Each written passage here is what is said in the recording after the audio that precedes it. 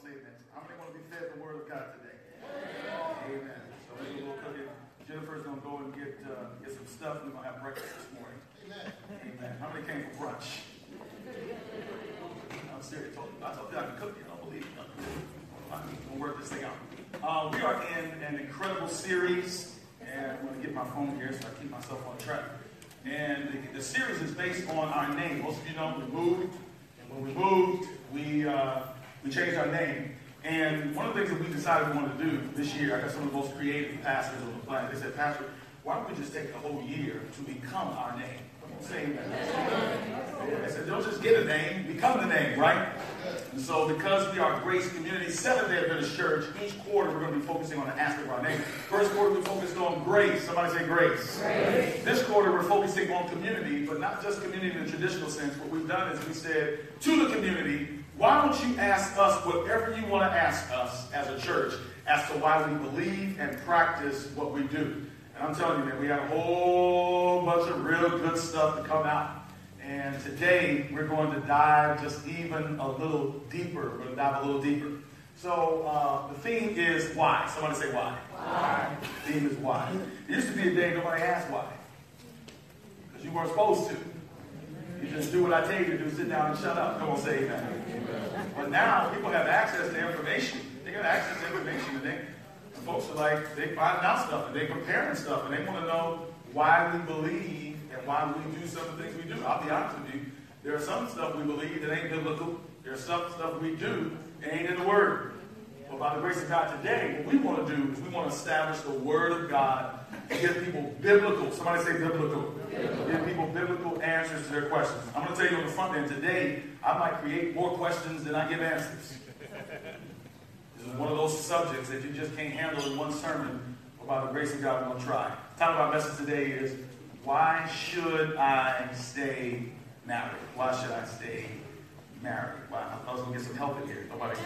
You must be sitting next to somebody who can't stay. Just wiggle your toe. I'm talking to you. Wiggle that bad boy, amen?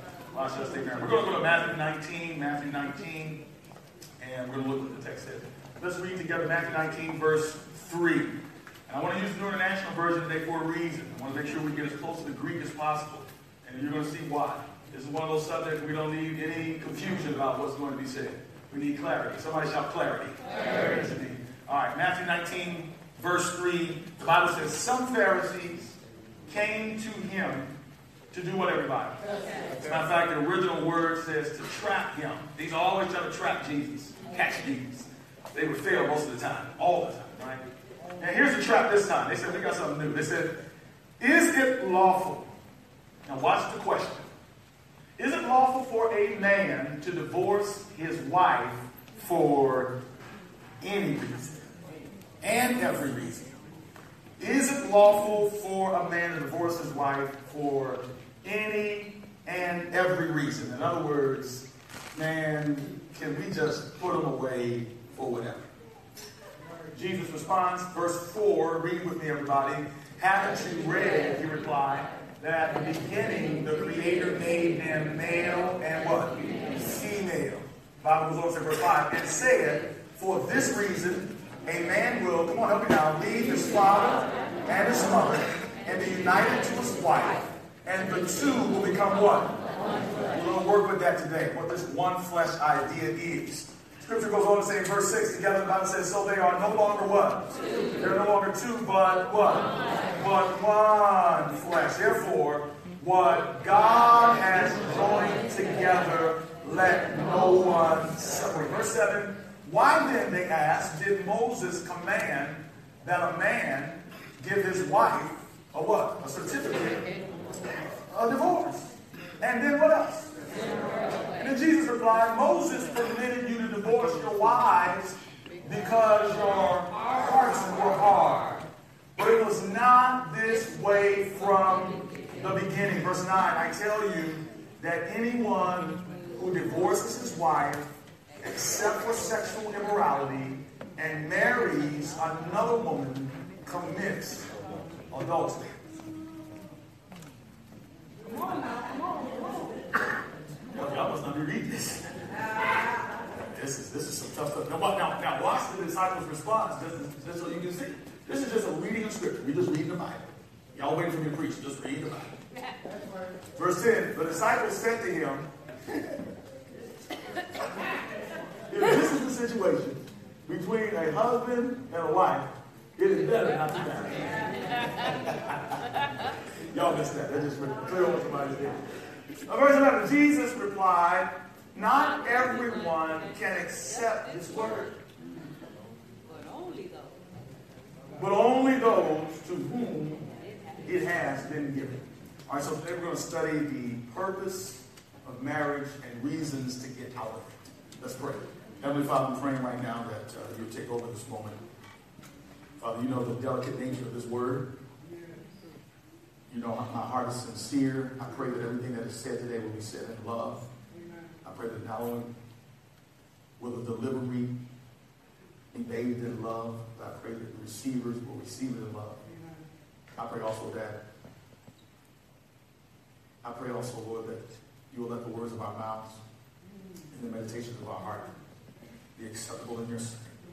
O Lord, my strength and my Redeemer. In Jesus' name. Amen. I want to first begin, just even before I get the sermon, I got to say this couple things I got to say. First, disclaimer number one. This is not a bullet that I'm aiming at anybody today. The only reason we're teaching on this subject is because the people asked us to. All right? And the reason I say that is because there are many of you that are going to fit in various categories that we talk about today from the Word of God. There are those of you who may even be going through something right now and while you're listening, you're going to be trying to find yourself and apply the Word. But I just want you to know today that I believe that instead of us, see, let me tell you what happens. Sometimes when the Word of God is difficult, we alter the Word to fit our behavior. Well, instead of making the adjustment in our behavior to fit the Word. You understand what I'm saying? It's like, in other words, if you don't like something the Bible says, and it doesn't fit your life, then you figure the Bible may not really be saying that. And you try to maintain the comfort level of your life. I tell you right now, listen, anybody that's read the Bible long enough, you'll know that there's some stuff in the Word. As a matter of fact, the purpose of the Word is not to keep you comfortable. Amen. And it generally calls us to a very, very, very high and holy standard that we can only reach by grace. Come on, say amen, somebody. Amen. This is one of these words today where we're going to need all God's grace to help us through it. Would you say amen? So we're going to talk about this thing today. And ain't going to be a lot of hooping and hollering. So the same way Jesus said, if you want it, come get it. If you don't want it, then discard it. So let me give you the context of this statement. Jesus, man, and I don't know if maybe some of you are paying attention. Jesus, man, just said some stuff in this sermon that is going to force me to do some cooking today. But he said something in the message, the passage of Scripture, that would literally give you the impression that Jesus doesn't have any grace or mercy. He came very strong when the Pharisees questioned him about the grounds for divorce. So, there are two passages of Scripture we're going to look at today. Matthew 19, 1 Corinthians 7. And you're going to need to further study this thing. So I'm just telling you in advance, those are passages of Scripture that you might want to take notes on and say, let me go back and study this today. So much information is going to be coming at you. I just want you to be well aware of where we're going. All right. First, the context. So when Jesus is confronted by the Pharisees about his view on marriage and divorce, there is something going on behind the scenes that we need to familiarize ourselves with. First, context. Somebody say context. So, the Bible did not have chapters in it. Chapters were added years later to help people like me and you to be able to find a verse. So when Jesus, was inspired, through the Holy Spirit inspired him to write, they didn't put chapter 1, verse 2. They just wrote, like somebody writes a book. You're writing a book, you just write logically based on the way things fit. Does everybody follow me? This is very important. So when Jesus is inspiring Matthew to write this, It is interesting to note that Matthew 19, a discussion on marriage and divorce, follows Matthew 18 that specifically talks about forgiveness. The whole chapter is consumed with forgiveness. And let me just give you the context here. Now, I'm just asking you, you got to give me your minds today. The first thing that Jesus talks about in Matthew 18, verses 6 through 9, is causing children to stumble. And he says, it will be better for a millstone to be hung around your neck, and this is words of Jesus, and you to be thrown into the depths of the sea, than to cause one of these little ones to stumble.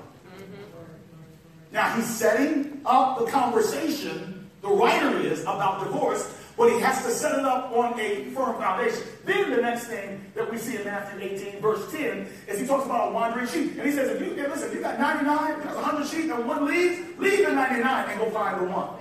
So watch the bill, watch the bill. Then the third thing he talks about is dealing with sin in the church. This is the most violated passage of scripture in all of the church.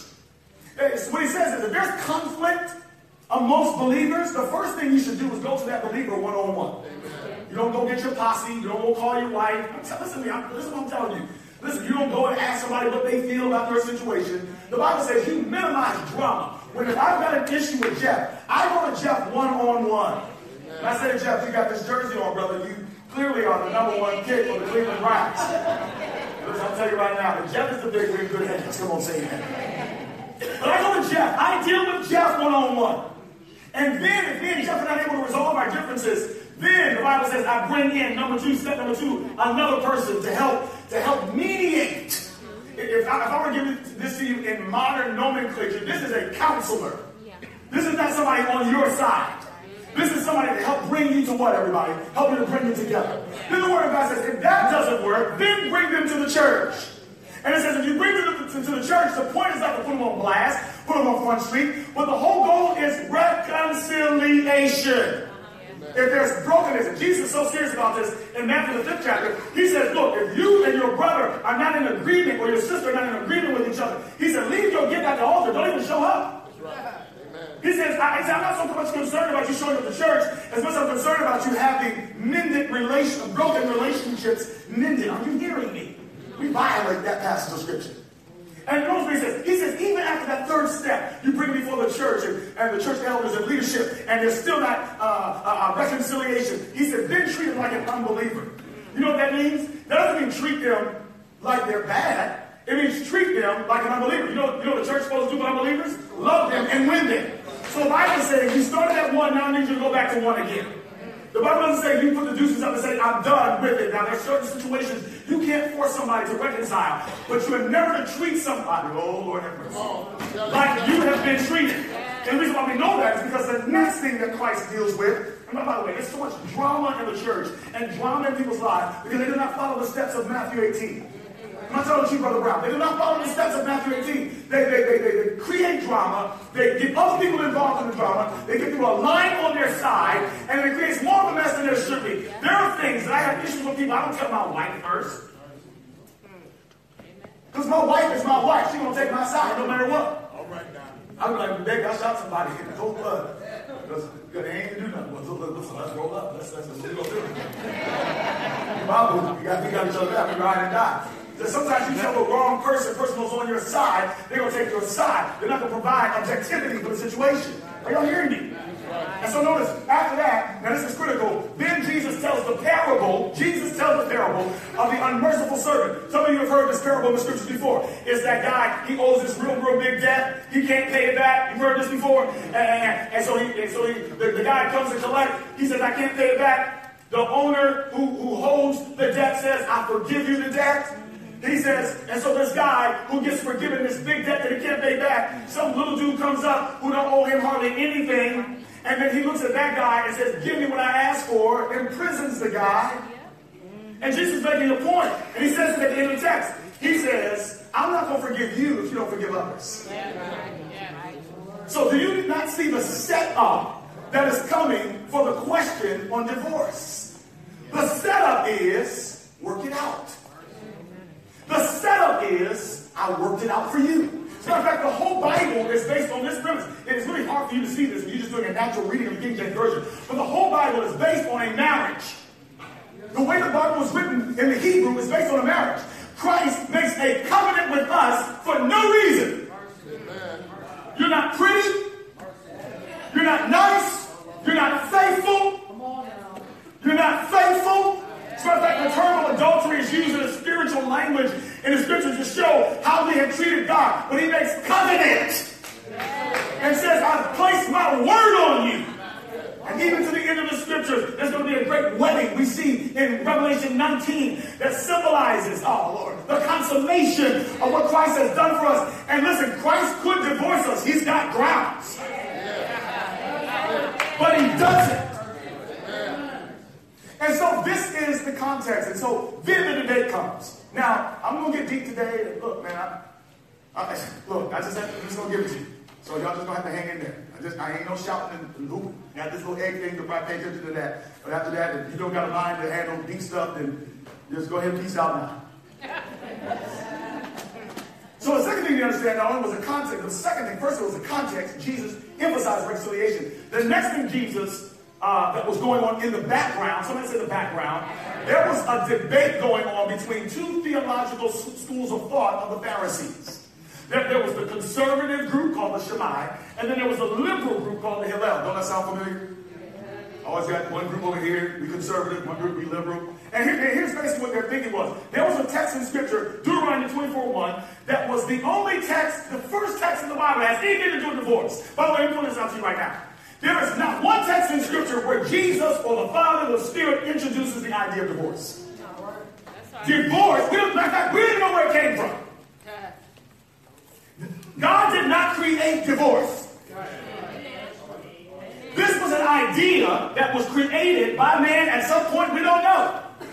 So Matthew 24:1 talks about that, and it's Moses' law. Now watch this here. So this is what it says. In Matthew 24 verse 1, it says, if a man marries a woman who becomes displeasing to him, because he finds something indecent about her, the scripture goes on to say that he'll put her away. Now look, that's very nebulous, isn't it? Yeah. He just finds something displeasing. So you have these two schools of thought, and they would interpret this differently. Now this is going to be funny. So this is how the Shammai group would interpret that passage saying, so look, basically like Jesus' mother. Remember Jesus' mother? She was pregnant with Christ, before marriage, and Joseph was like, I got to put her away. You know why? Because first of all, Joseph didn't know this because he was pregnant under the influence of the Holy Ghost. Come on, say amen. But Joseph was thinking, she's pregnant during engagement. And in biblical days, engagement was just as serious as marriage. If you told somebody we are engaged in an arranged marriage setting, were for all intents and purposes married until consummation. Amen. Are we all here? Yeah. Are we all here? Yeah. Okay, all right. If you're not, I'm going to preach it. Come on, say it. You just lose me just now. Thank you. So the Shammai group said, that's grounds for divorce.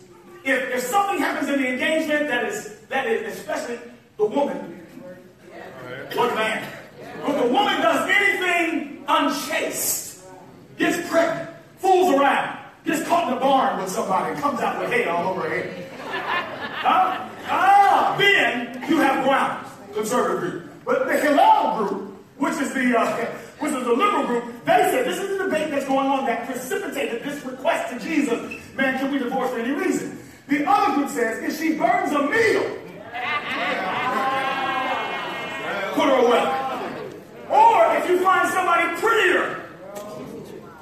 I mean, come on, brother. Now listen, let me just go ahead and say this. We know where divorce came from. A man made it up. A woman did not make up divorce. I can't get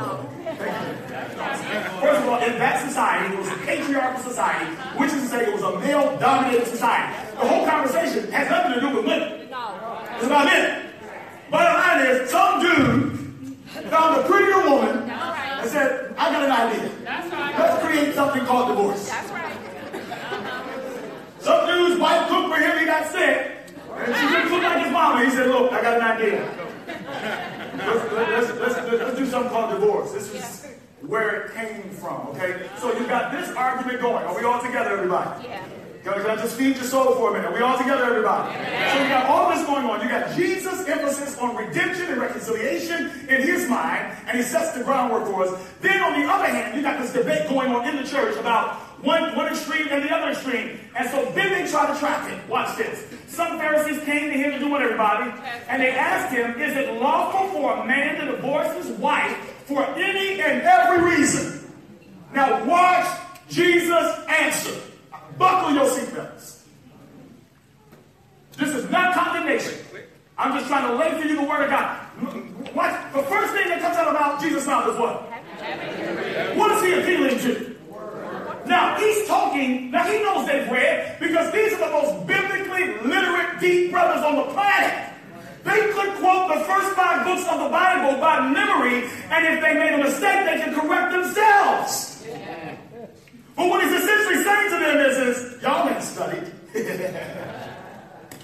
Y'all ain't been in the Word. He says, you're trying to find loopholes in the Word. Now watch what he says. He replied that at the what, everybody? At the beginning, the Creator made them male and female. So the first thing Christ does is he does not talk about their little argument. He refers back to the institution that he created. It's the equivalent. I told him first service, some of you are Ford and GM people, I don't know what. But if you're a GM person, a navigator, is it a navigator? Did I get that right? Escalade. An Escalade is essentially a Chevy. It's a GM. It's a Cadillac, but it's the same engine in there that's in the Suburban. It's just got a few more bells and whistles. But if that Escalade, you don't like the way that Escalade is driving, you don't take that Escalade to Lexus. You don't take that Escalade to Toyota. Jesus is saying you bring the Escalade to the person who's got the blueprints on it. The person who designed it on the assembly line. What Christ is saying is you're debating about something that I created. He says, let's go back to the beginning when I started this thing. I love this. He says, I made them male and female. Verse 5. And notice what he says. And said, Jesus still talking, for this reason, a man will leave his father and mother and be united to his wife, and the two will be called what, everybody? Now, verse 6. So they are no longer, please stay here, please stay here, please stay here. They are no longer two. Now he's still answering their question. Did we divorce for any reason? He's now going to some old philosophical thing they can't figure out. He says they are no longer two, but what? One. Therefore, what God has joined together, let no one separate. So this is what Jesus basically said.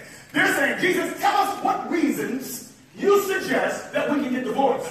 Jesus steps back and says, how can you un-one one? Amen. He said, you're one. You're asking. So let me illustrate this real quick. So let me illustrate this real quick. Bam. All right, good. We good. I'm about to make some scrambled eggs right here. Boom. Okay. What I've done is I've separated the white from the what?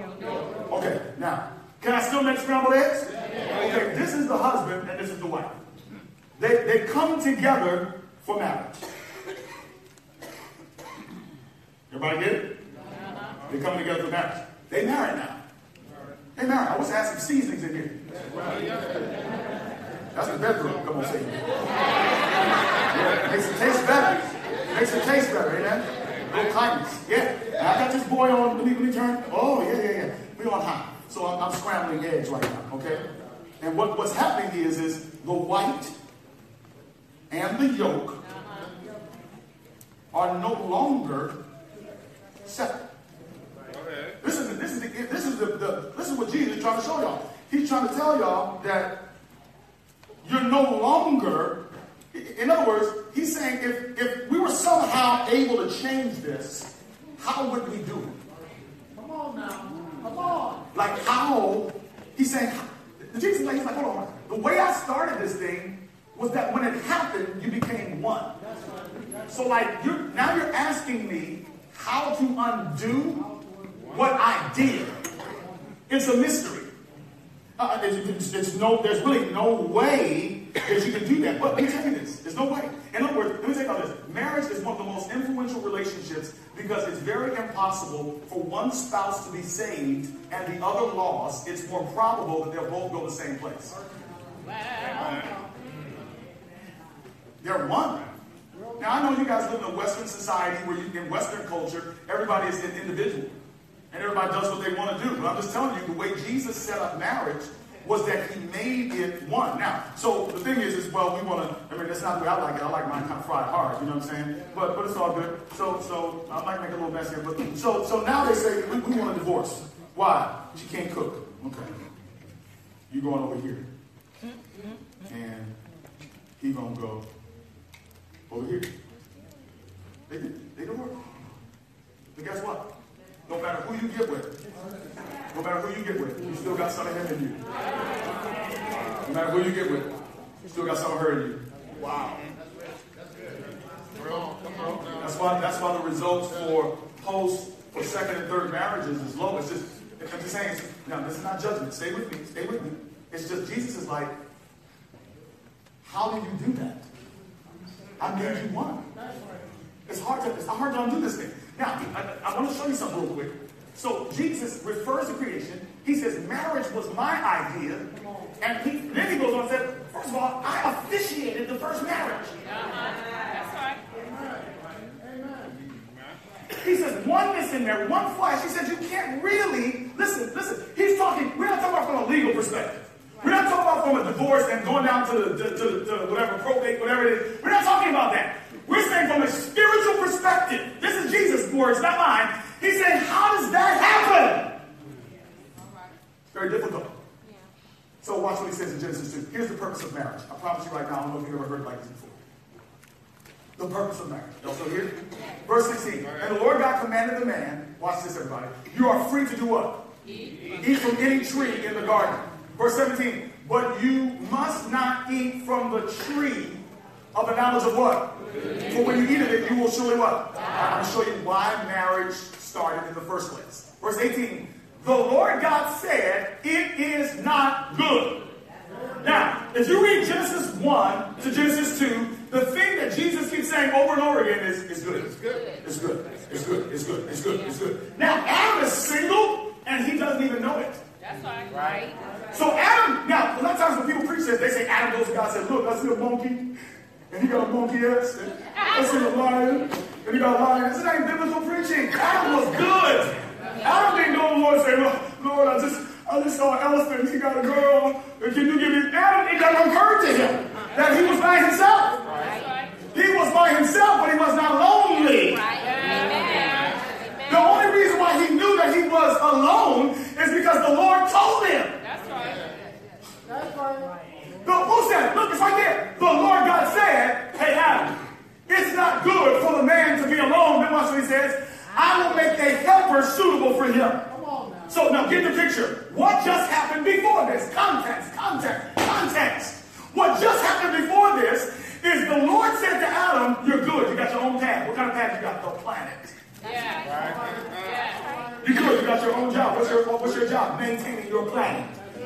You're good. You're not even thinking about anything. Matter of fact, you don't have a relationship with God. I got that on lock. How so? I don't have a Bible. Why don't you need a Bible? I don't talk to the Word itself. I don't pray. What's prayer? I don't know nothing what prayer was. He didn't have to intercede and pray, and he was on his face for what? He talked to God face to face. The Bible says the Lord would walk in the garden in the cool of the day. Adam had everything he needed. Oh, I'm talking to somebody today. Oh, you don't get married for somebody to fulfill who you are. What you're doing essentially is you're becoming a problem to another person. You got to be good. Oh, God, be good in who you are. Adam was good. The Lord said, you got a problem. He said, I do. He said, yeah, you're alone. I didn't even know that. Lord, the Word of God says the Lord put him to sleep. But watch this. This is the reason why he did it, which is the reason why you ought to get married. There was a chronological step to him showing him why he needed help. Oh, please don't miss this. I'm going to enjoy this all by myself. I'm sorry. So watch what he says. He tells him it's not good for him to be alone. Why? Because it was a tree. You didn't guess that. First thing he says to him is there's a tree in the garden. Be careful. If you touch it, you're going to die. The next thing out of his mouth is, it's not good that you're by yourself. You didn't catch it. He said, look, man, you could ruin everything I've done for you. And it's in the middle. I've left you a choice. It's right in the middle of the garden. And then he says, it's not good that you're by yourself. Do you see how it's clicking in Adam's mind? Adam now realizes, the reason why I need somebody in my life is to help me maintain my relationship and my vow to God. Jesus is saying the reason why you get married, brothers and sisters, is designed to save you and change you. Marriage is not for happiness. It's not. Where are we getting this from? All this falling in love stuff that I've been telling you about is from hell. You can't fall in love. That's temporary. All the married folk know what I'm talking about. So help me today. Just as soon as you fall in, you fall out. Marriage is based on covenant. Covenant is not a contract. Covenant is not based on if they're good to me or not. Covenant says I'm in it till life. Why? Because he's in me till life. Forever. So watch this. The Hebrew word for helper, he said I'll make a helper suitable for him. You know what the Hebrew word for helper is? It literally means a defense. That's right. That's right. Yeah, come on, Monty. You got me first. Come on back. Come on back. Now, I'm setting you up to get you a good man. Monty, come on, Anthony. Come on. Tree, you're the tree. Stand right there. Yeah. Okay, Adam said over here, it's just Adam and a tree. The Lord says that's not a good setup. Because although he has me in his life, he needs somebody who also has me to help him keep his covenant to me. Amen. So the Lord says, and he pulls her out of the way, that's a beautiful thing. As soon as Adam saw her, he start going into poetry. Like, Adam went into praise right then and there. I said, whoa! Whoa! Now Eve is supposed to be a protector from evil. She's fine, yes. We're going to make good babies together, yes. But that's not her number one reason for being in your life. The word for defense literally is a military term. I mean, she's supposed to be like looking for the enemy and shooting him down. The very purpose of marriage, same thing, I can switch sides. The very purpose of marriage is that the husband is supposed to spiritually guard his wife and his family from the hand of the enemy. All right. Marriage is not for sex. Sex is a benefit of marriage. Marriage is not just for reproduction. Reproduction is a benefit of marriage. Marriage is not so you can have company. Company is a benefit for marriage. The very purpose of marriage is that you have somebody in your life to keep you on your assignment, to keep you on your purpose, to keep you praying up. Now. Sometimes that person may not be Eve. Which means she's not perfect. He's not perfect. He's got a bunch of issues, doesn't he? He got a bunch of stuff that makes you pray. Come on, talk to me. He got stuff that makes you fast. But is marriage still doing its job? Yes.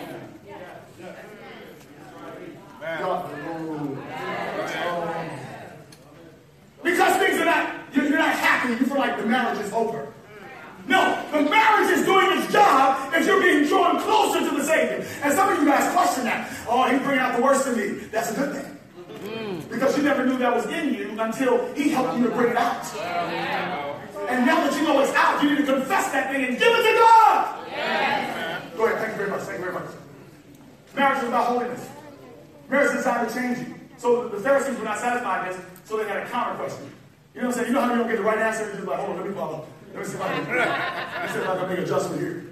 By the way, let me just say this. This is why a dude cannot be a husband to you if you don't got the Holy Ghost. Amen. No, this is not church talk.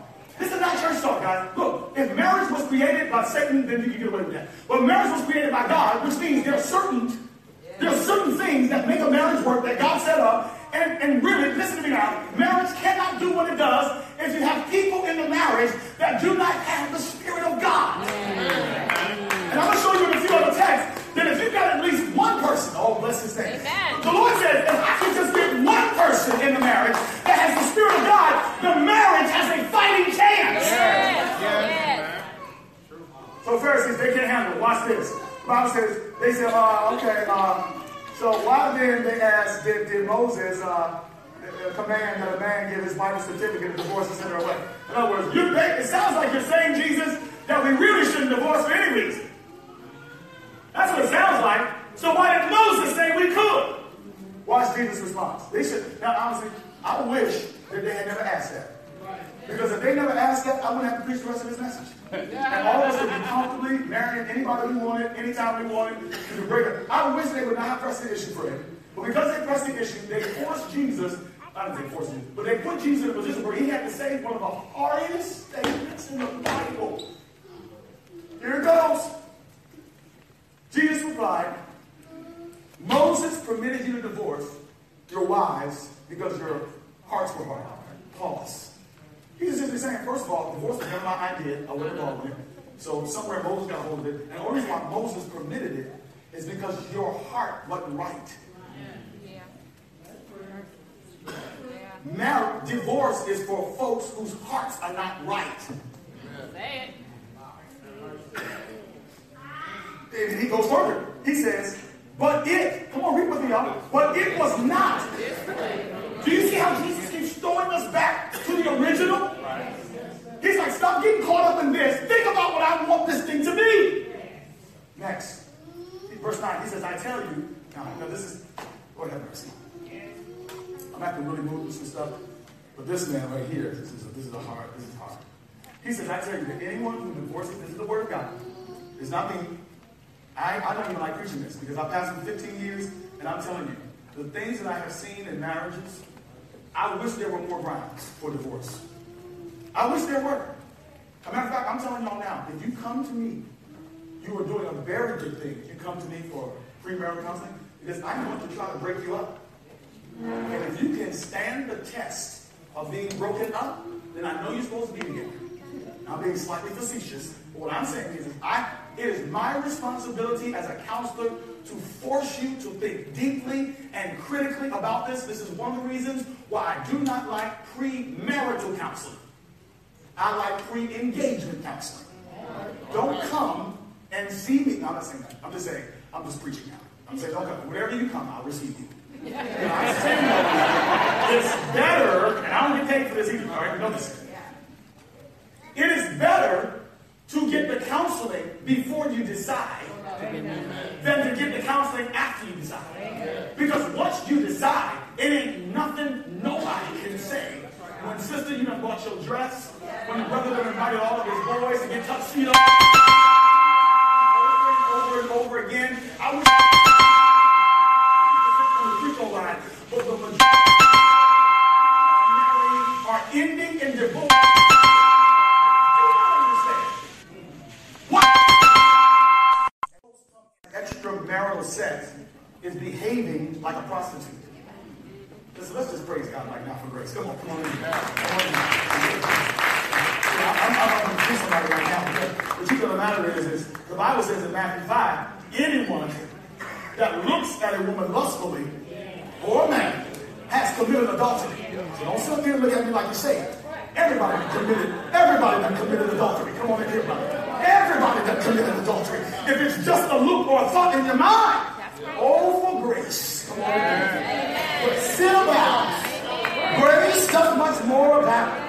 But notice now, it's referring to sexual relations outside of marriage, prostitution, premarital sex, relations, adultery, incest, and I'll be honest, there are so many other things, bestiality, there's so many other things. I'm telling you, y'all will be shocked. I can tell you stories. I'm serious. When people come in and they tell me stuff, I am not shocked anymore. I have heard, I think I have, but I think I've heard it all. We are a very broken. Help us, Holy Ghost. I need the Spirit of God to move in this place. All of us are very dysfunctional.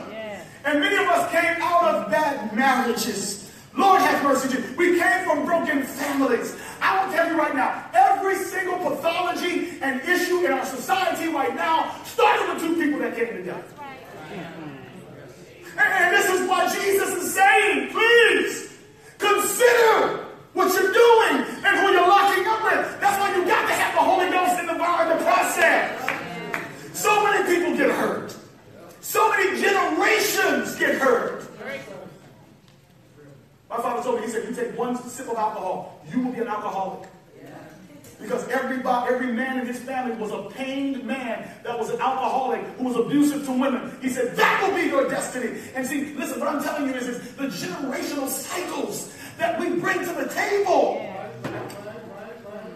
That's why I'm giving to you now. Do not do this without him. Stop letting your longings call out. Stop letting your loneliness cry out for you. There is more pain in a broken marriage than there is by yourself.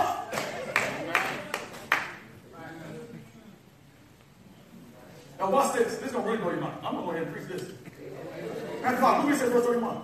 Look, I'm just trying to give you Jesus' perspective on this. Jesus is really saying, he's really saying there's really no grounds. He said, but I'm going to bend to your situation and give you one.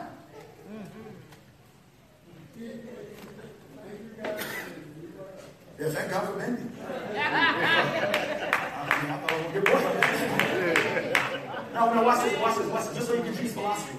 Paul's going to give us another one, and then we're going to close. He says, it has been said, Jesus talking, anyone, he said, this is what y'all been teaching, that anyone who divorces his wife must give her a certificate of divorce, and you're good. Watch what Jesus says, verse 32. He said, but I tell you that anyone who divorces his wife, watch this, except for sexual immorality, watch this, makes her the victim of adultery. Okay. This is what Jesus is saying. He's saying, look, if you don't have grounds, sexual immorality, to divorce your spouse, he said, what you're essentially doing is you're telling the world that she's an adulterer. That he's an adulterer. Because really the only grounds, you follow his logic? Amen. He's not saying they are an adulterer. He's saying you're telling people that they are. But see, divorce, I'm just going to say this. We are so hard on homosexuals. Pastor Kim's going to preach on that next week. But let me tell you something. The church, we got to stop pointing the finger. Amen. There's more people getting divorced and remarried, divorced and remarried, divorced and remarried than there's gays in the church. I'll tell you that right now. So stop coming all down on gays and queers and lesbians. We got other problems we got to deal with. Right. Divorce has done more harm in the church than gays have. I promise you that.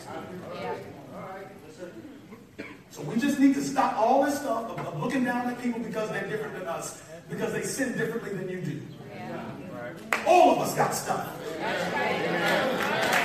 Come on now. Look here. So the disciples after this, they shook. Look what they said. After Jesus said this, this is what they said. They said, if this is the situation between a husband and a wife, we should have never got married. You hear what the disciples are saying? They're like, so this is what marriage is about? Folks need not get married.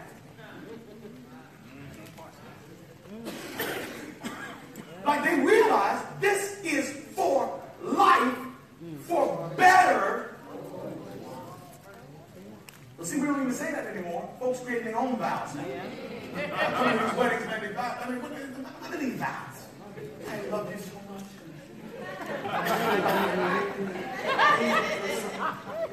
We're going to make amazing life together. I think people rap the vows.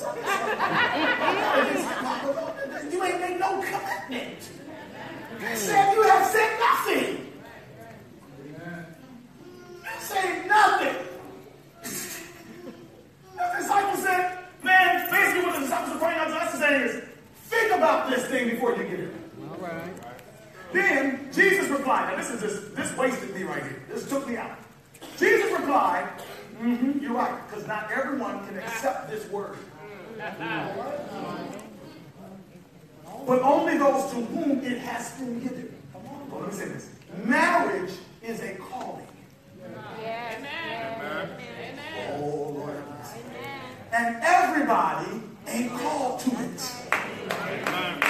See, what you think is, and I know the Bible says better married and burn with passion. But see, you mess around and marry on sex alone because you're a Christian and you don't want to be under condemnation. That's church folk move right there, right? So you get back. But you don't realize, see, your biggest of your worries is not, you know what I'm saying, masturbation or doing whatever you do on the side and messing around. That ain't your biggest worry. Your biggest worry is causing another person to go to hell. That's right. On account of the dynamics of your relationship. And the Bible goes further to say, even the children, he says, it's better for a millstone to be hung around your neck. Now here's Paul's. And I'm done. Here's Paul. So thank God Paul came behind and said, under the Holy Spirit, because look, our relationship just got real screwed up. And so the Holy Spirit told Paul, we got to add another. We need to add one more. Paul said, we need to add one more. They really messed up. We got to add one more. He said, to the married, I give this command, not I, but the Lord. Now, what he's saying, he's not saying that don't receive this, because the Lord didn't say it. He's saying, I'm saying this, I'm not quoting Jesus. Are y'all still here? Watch what he says. He said, to the married, I give this command, not I, but the Lord. A wife must not separate from her husband. But if she does, she must remain unmarried, or else be reconciled to her husband. I don't like these scriptures, I'll be honest. But they're here. He goes on to say, and a husband must not divorce his wife. To the rest I say this, not I but the Lord, not I the Lord, not I not the Lord. He says, if any brother has a wife who is not a believer, stay here everybody, and she is willing to live with him, he must not divorce her. So some of these Christian brothers, she ain't saved. No. God said, no. If she's willing to hang in there with you, she ain't come to faith in Christ, you stay there with her. Let me tell you what, he goes on, he says, if a woman has a husband who is not a believer, and he is willing to live with her, she must not divorce him. Amen. Verse 14, watch this, this is amazing. He said, for the unbelieving husband has been sanctified through his wife. And the unbelieving wife has been sanctified through her believing husband. That's what I said earlier. See, the Lord does not need two saved people. Okay. If he got one, there's a fighting chance. All right. Because if he can work through the one, now, the other person, key point, has to be willing. This is what I'm dealing with all the time with folks. You got folks coming to me, I ain't getting no counseling. Listen, if you're saying that, I'm pleading with you right now. As a counselor, listen, I'm pleading with you. As a marriage and family expert, I'm pleading with you. If you are a man or a woman in a marriage, this is not on the sermon, this is totally off script. I feel led to say this about the Spirit of God. If your marriage is in trouble, do not take that position that you don't want nobody in your business and you don't want nobody to bring forth counsel. This is biblical. The Word of God says, if the two of you cannot work the differences out, and you know you can't, he says, then bring someone else into the picture. Black people, white people, whoever kind of people you are, we got to stop this foolishness of not wanting to get help for our children, not wanting to get help for our marriages, not wanting to get help for our families. We got to stop. We got to break this cycle in the name of Jesus. Yes, you got the Holy Spirit, but you also need somebody else with the Holy Spirit to help work that stuff out of you. We bring a lot of mess to the table. I'm preaching to myself right now. We bring some stuff to the table, and most of the garbage that you bring to the table, you don't even know that you bring it. Sometimes God will work through the power of the Holy Spirit. He will work through others to help show you your faults and your flaws. But some of us are so caught up in what the other person is doing that we cannot even see ourselves. Get help!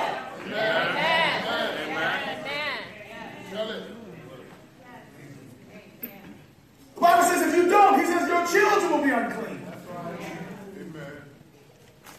This is crucial, y'all. There's a reason why Jesus is lifting this high on holy standard. He says, but here it is now. Here's your grounds. Verse 15. But if the unbeliever leaves, let it be so. The brother or the sister is not bound in such circumstances. God called us to live in what, everybody? Peace. Verse 16. How do you know, wife, whether you will save your husband?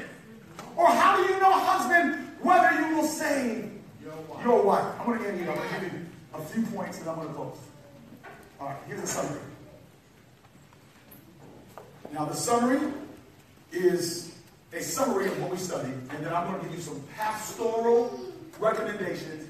It is I, not the Lord. First, marriage is a lifelong covenant. Amen. Next, marriage is designed to make us holy and not happy. Divorce, by the way, let me just say this, because I'm not trying to take the fun out of marriage. The Word of God says, if you seek first the kingdom, come on, say with me, everybody. Amen. If you seek first the kingdom,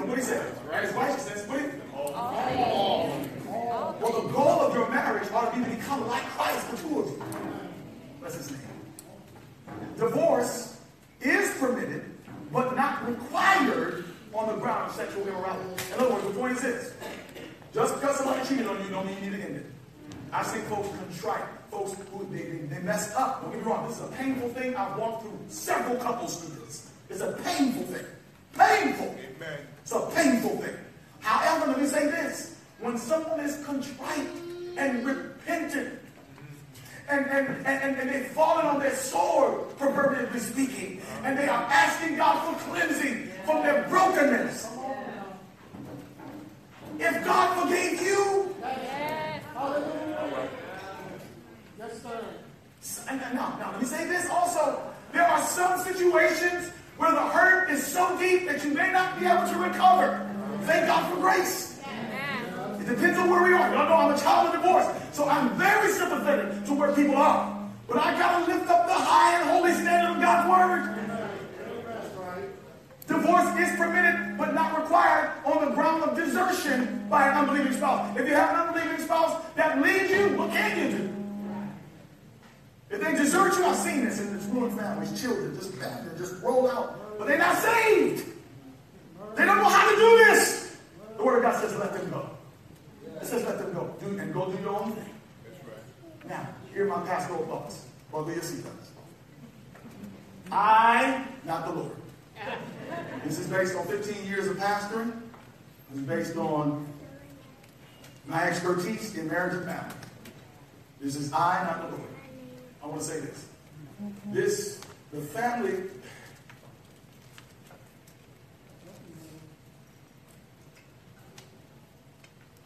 this thing is so, we are such a broken people. There are things that are happening. It makes it very difficult for a person to be a good husband or wife in light of where they came out. I understand that now. And early on, I didn't get that. But listen, there's a level of brokenness that we have that sometimes just makes it real difficult for us to get past certain things. Now, I'm saying this. Take it or leave it. First, if you are being abused, that's right. Get out. Right. This is me. This is me and not the Lord. If you are being abused, divorce is an option. Get to safety. Amen. Get out. Amen. And I said abuse, I didn't qualify what kind. Amen. Man, I saw my wife the other day. There's some foolishness. There's some crazy stuff. Now, it ain't in the Word directly. I think I can work with it in desertion. But seriously, I don't want to play with this thing. Seriously. This is, I do not want to give people the impression that I am getting the Word of God. But I believe that you have broken covenant. Yes. If you abuse your spouse, number one. And then I want to say this. Any spouse who is abusive is an unbeliever. Even if they are baptized members of the church. You are abusive to your spouse, you are not saved. You're a severely broken person, and you need to experience the outpouring of the Spirit of God and counseling and help so that you can experience redemption, which I believe abuse is not the unpardonable sin.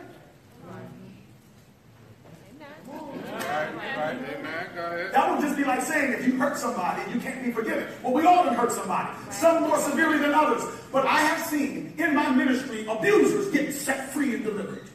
I see it. I never shall forget my dad was pastoring in New Jersey. I never forget, I will not call the person's name, but I remember this gentleman whose house we used to go over to. Very abusive and angry. He was in Vietnam. He was 2 steps away from losing it. We would be fearful when we go to their house. And I never shall forget one Sabbath by the power of God moved in the church. And he happened to be there. And the Spirit of God broke him down. He turned out to be a man of God, became a pastor. His family was delivered and set free. His wife hung in there with him. There are exceptions. You can't throw away anybody, victim or the perpetrator. But I'm telling you now, if a person is abusive, they don't have the Holy Ghost. They're not converted. They don't know who Jesus is. Next, our families are broken, and where there is sin, there is more grace. I'm not going to be that preacher that gets up here and say that divorce is the unpardonable sin. Next, I got a word for the unmarried folks. Can I have a few more minutes? I got a word for the unmarried. I'm coming for you right now. If you are not married, I have a word for you. My wife knows I'm passionate about this. You can take this as anger, whatever it is, but it's love. Hear me. First thing I want to tell you, I suggest pre-engagement counseling. Do not come in my office. I'm warning you. I will do it anyway. But I am encouraging you. Do not come to the office already engaged. You are making it very difficult for your relationship when you put that. But the Lord told me, no, let me help you. Let me help you. Somebody else. It doesn't have to be me. Go to somebody else. I don't even care. But I have been here before where folks can come to this. The Lord has put together, beautiful services. They have choirs there and praise teams. I've seen it all. And not long after that, they come and tell me I should have never got in there. The Lord told me I shouldn't have got in there. And you told me in the office that Jesus told you to come. Now you're going to come around and turn back and say Jesus didn't never say, and that you was ignoring him. There is safety in coming with no strings attached and saying, look, Pastor, we're thinking about it. We're thinking about it. We want to come and sit down with you, and we want to work this thing out. Please do that. I don't care if you're pregnant 7 times. I don't care if you bore all their children. I don't care if you're the father. I don't care. I don't care if y'all living together. I don't care. It may mean that you may need to split. Do not assume. Don't slide into marriage. Decide to get married. Yes. All right. Think, pray to the unmarried, and pray even more if you're thinking, planning on getting married. Do that for me. Ellen White says you should pray 7 times a day if you're thinking about getting married. In other words, that means completely pray. 7 is enough completion. Right? Next, to the married. Now, I love y'all too. I'm going to tell y'all the truth. If your marriage needs, I told you before, if your marriage needs help, get help. Amen. Especially if you got kids in the home. How old? 40? When my parents split, I was like 30-something. Hey, man, you think you're grown, this doesn't bother you. Man, let me tell you something. So if it will bother a man in his late 30s, and you have children, and there's all this stuff going on, and I've had people come say stuff to me like, well, Pastor, the kids seem to be managing okay. First of all, you know psychologists. Right. You don't know what that is. That could be coping. You don't know what is going on. You don't know what is going on. Amen. I'm telling you, if your marriage needs help, get help. If y'all not having sex, go get help. Seriously, I'm not lying. That is a sign. I'm not, unless there's some kind of extenuating circumstances, health and so forth. Sex ain't everything. Well, you know what I'm talking to, and you know what I'm talking about. What I'm saying is if there is no intimacy in the marriage, and you guys are barely talking to each other except when you're at church and all this kind of stuff, what I'm telling you is to get help. You are helping your spouse go to hell. Come on, somebody. It's hard to be in a marriage, and you ain't happy. It's hard to stay close to Jesus. I ain't gonna look at it. I got to stand right here. I wish I had some help in here. Hey, Lord,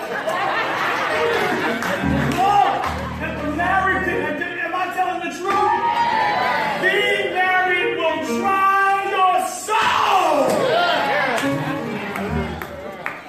Help each other. Don't hurt each other. I wish I could talk about sex, but I'm not going to do it. Let it go. Let me say real quick. Listen. You don't have sex because you feel like it. That's Bible. Marriage is unselfish love. You don't need to be in the mood. Because it's not about your mood. It's about you blessing your spouse. Amen.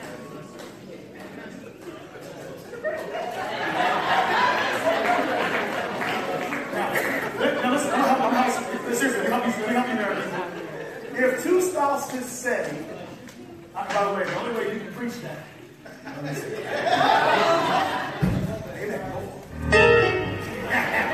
Just listen. Hey, but listen, we've been through some stuff. I'm not trying to tell y'all. If 2 spouses say, I'm going to treat my self-centeredness as the main problem in the marriage, you have the potential for a great marriage. Listen, if you say, no, she's not the problem, I am.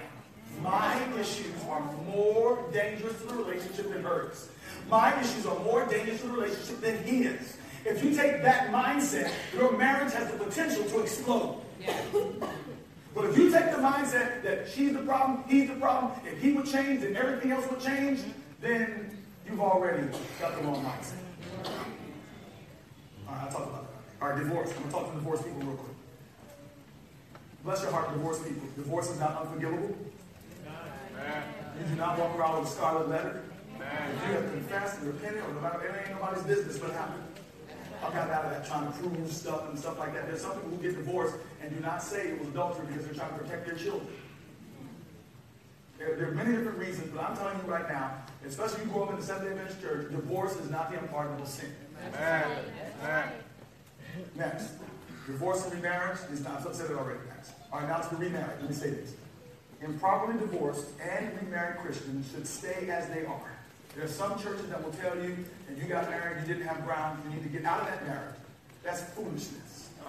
Paul says, stay as you are, and I believe that the Lord will bless the second. You can work in the second marriage, you can work in the third marriage. You got to repent though, but you got to stay where you are. That's right. Don't mess nobody else up. Stay in that thing and let Jesus work it out. All right, now, so if you're unmarried, you have no interest in marriage, and you feel like this is not relevant to you, say this. Pray for marriages. Love the broken. We all are broken. Are we not all broken? How many know more than ever that we all need a Savior? We need Jesus. Our families need it, amen? Let's stand together. We're going to close with prayer. We're going to close with prayer. Today is a baptism. We're going to baptism today. Praise God. Your heads about your eyes. Is there somebody here today that you heard the message? And look, the message sometimes doesn't always have to be directed to your situation. But you may have heard the Holy Spirit speak to you, saying that a change needs to take place in your life. There's baptism today. There's baptism next month, wherever. But you want to join this church. You want to repent, give your life to Jesus Christ. It's nobody's business for what reason. But today you just want to say, yes, Lord. You want God to take total control of your life. You don't want to no longer be on the outside of Jesus. You want Jesus on the inside of your life. If it is your desire to join this church by baptism, rebaptism, transfer, membership, profession of faith, whatever way, you just know this is where you need to be. You need to repent. You need to give your life to Jesus. You need a new start, a new change. Your head's about, your eyes are closed. But if the Lord is talking to you today, I want you to just lift your hand. I don't know if you're here today. If the Lord is talking to you, just lift your hand. You want to come back. You want to come back to the Lord Jesus Christ. You want to begin to plug in faith and relationship. You did religion and you did all rules and you did all that. Now you want to walk in relationship with Jesus Christ. You want to be motivated by His grace and His love for you. How many know that the Lord loves you? What an amazing love. The Bible says it's an everlasting love. We thank God for that. Is there somebody that wants to join the church after the baptism? Praise God. Praise His name. Your heads about your eyes closed. I need you praying, not looking. Praying helps people to make the decision. Looking intimidates them. If you'll pray, that'll work. And if God's talking to you, I want you to just raise your hand. God says it's time to join, get baptized, be baptized at the appointed time. May not be today, maybe later. But if you know God's talking to you, now I want you to just raise your hand. God's talking to you right now. Just raise your hand. God's talking to you right now. Yeah, let me add to this appeal as well. I got some folks that's married, some folks that's thinking about marriage, some folks that's dating. You want Jesus to be all in that thing? I want you to just come right here. I want to pray for you. You want Jesus to be all in the marriage? Where's my wife? I want my wife to come. I know she's ushering, but I want my wife to come stand with you. If you want the Lord to be all in your marriage, all up in you, come on. You want the marriage broken? You want Him to fix it? Come on. Let's let Jesus get it. If you're dating somebody, they're not even here. If your spouse ain't here, come forward. You want God to be in your relationship. Yeah, you don't want to repeat those generational cycles. Because you want God to be all in that thing, huh? Yes. Yes. We need help. We need help, amen? We all need help. Yes, about your eyes closed. Somebody else, your relationship, you want the Lord to be in that thing. The government. Selfishness has seized control of your marriage. Or maybe you got a lot of issues and baggage. But you know God is a healer. He is a healer. He's a healer. Yes, He is. He'll fix it. I don't know. You may have got divorced. You didn't have grounds. You feel guilty. God says, give me your guilt. I'll take it. He said, every sin I'll forgive. Every single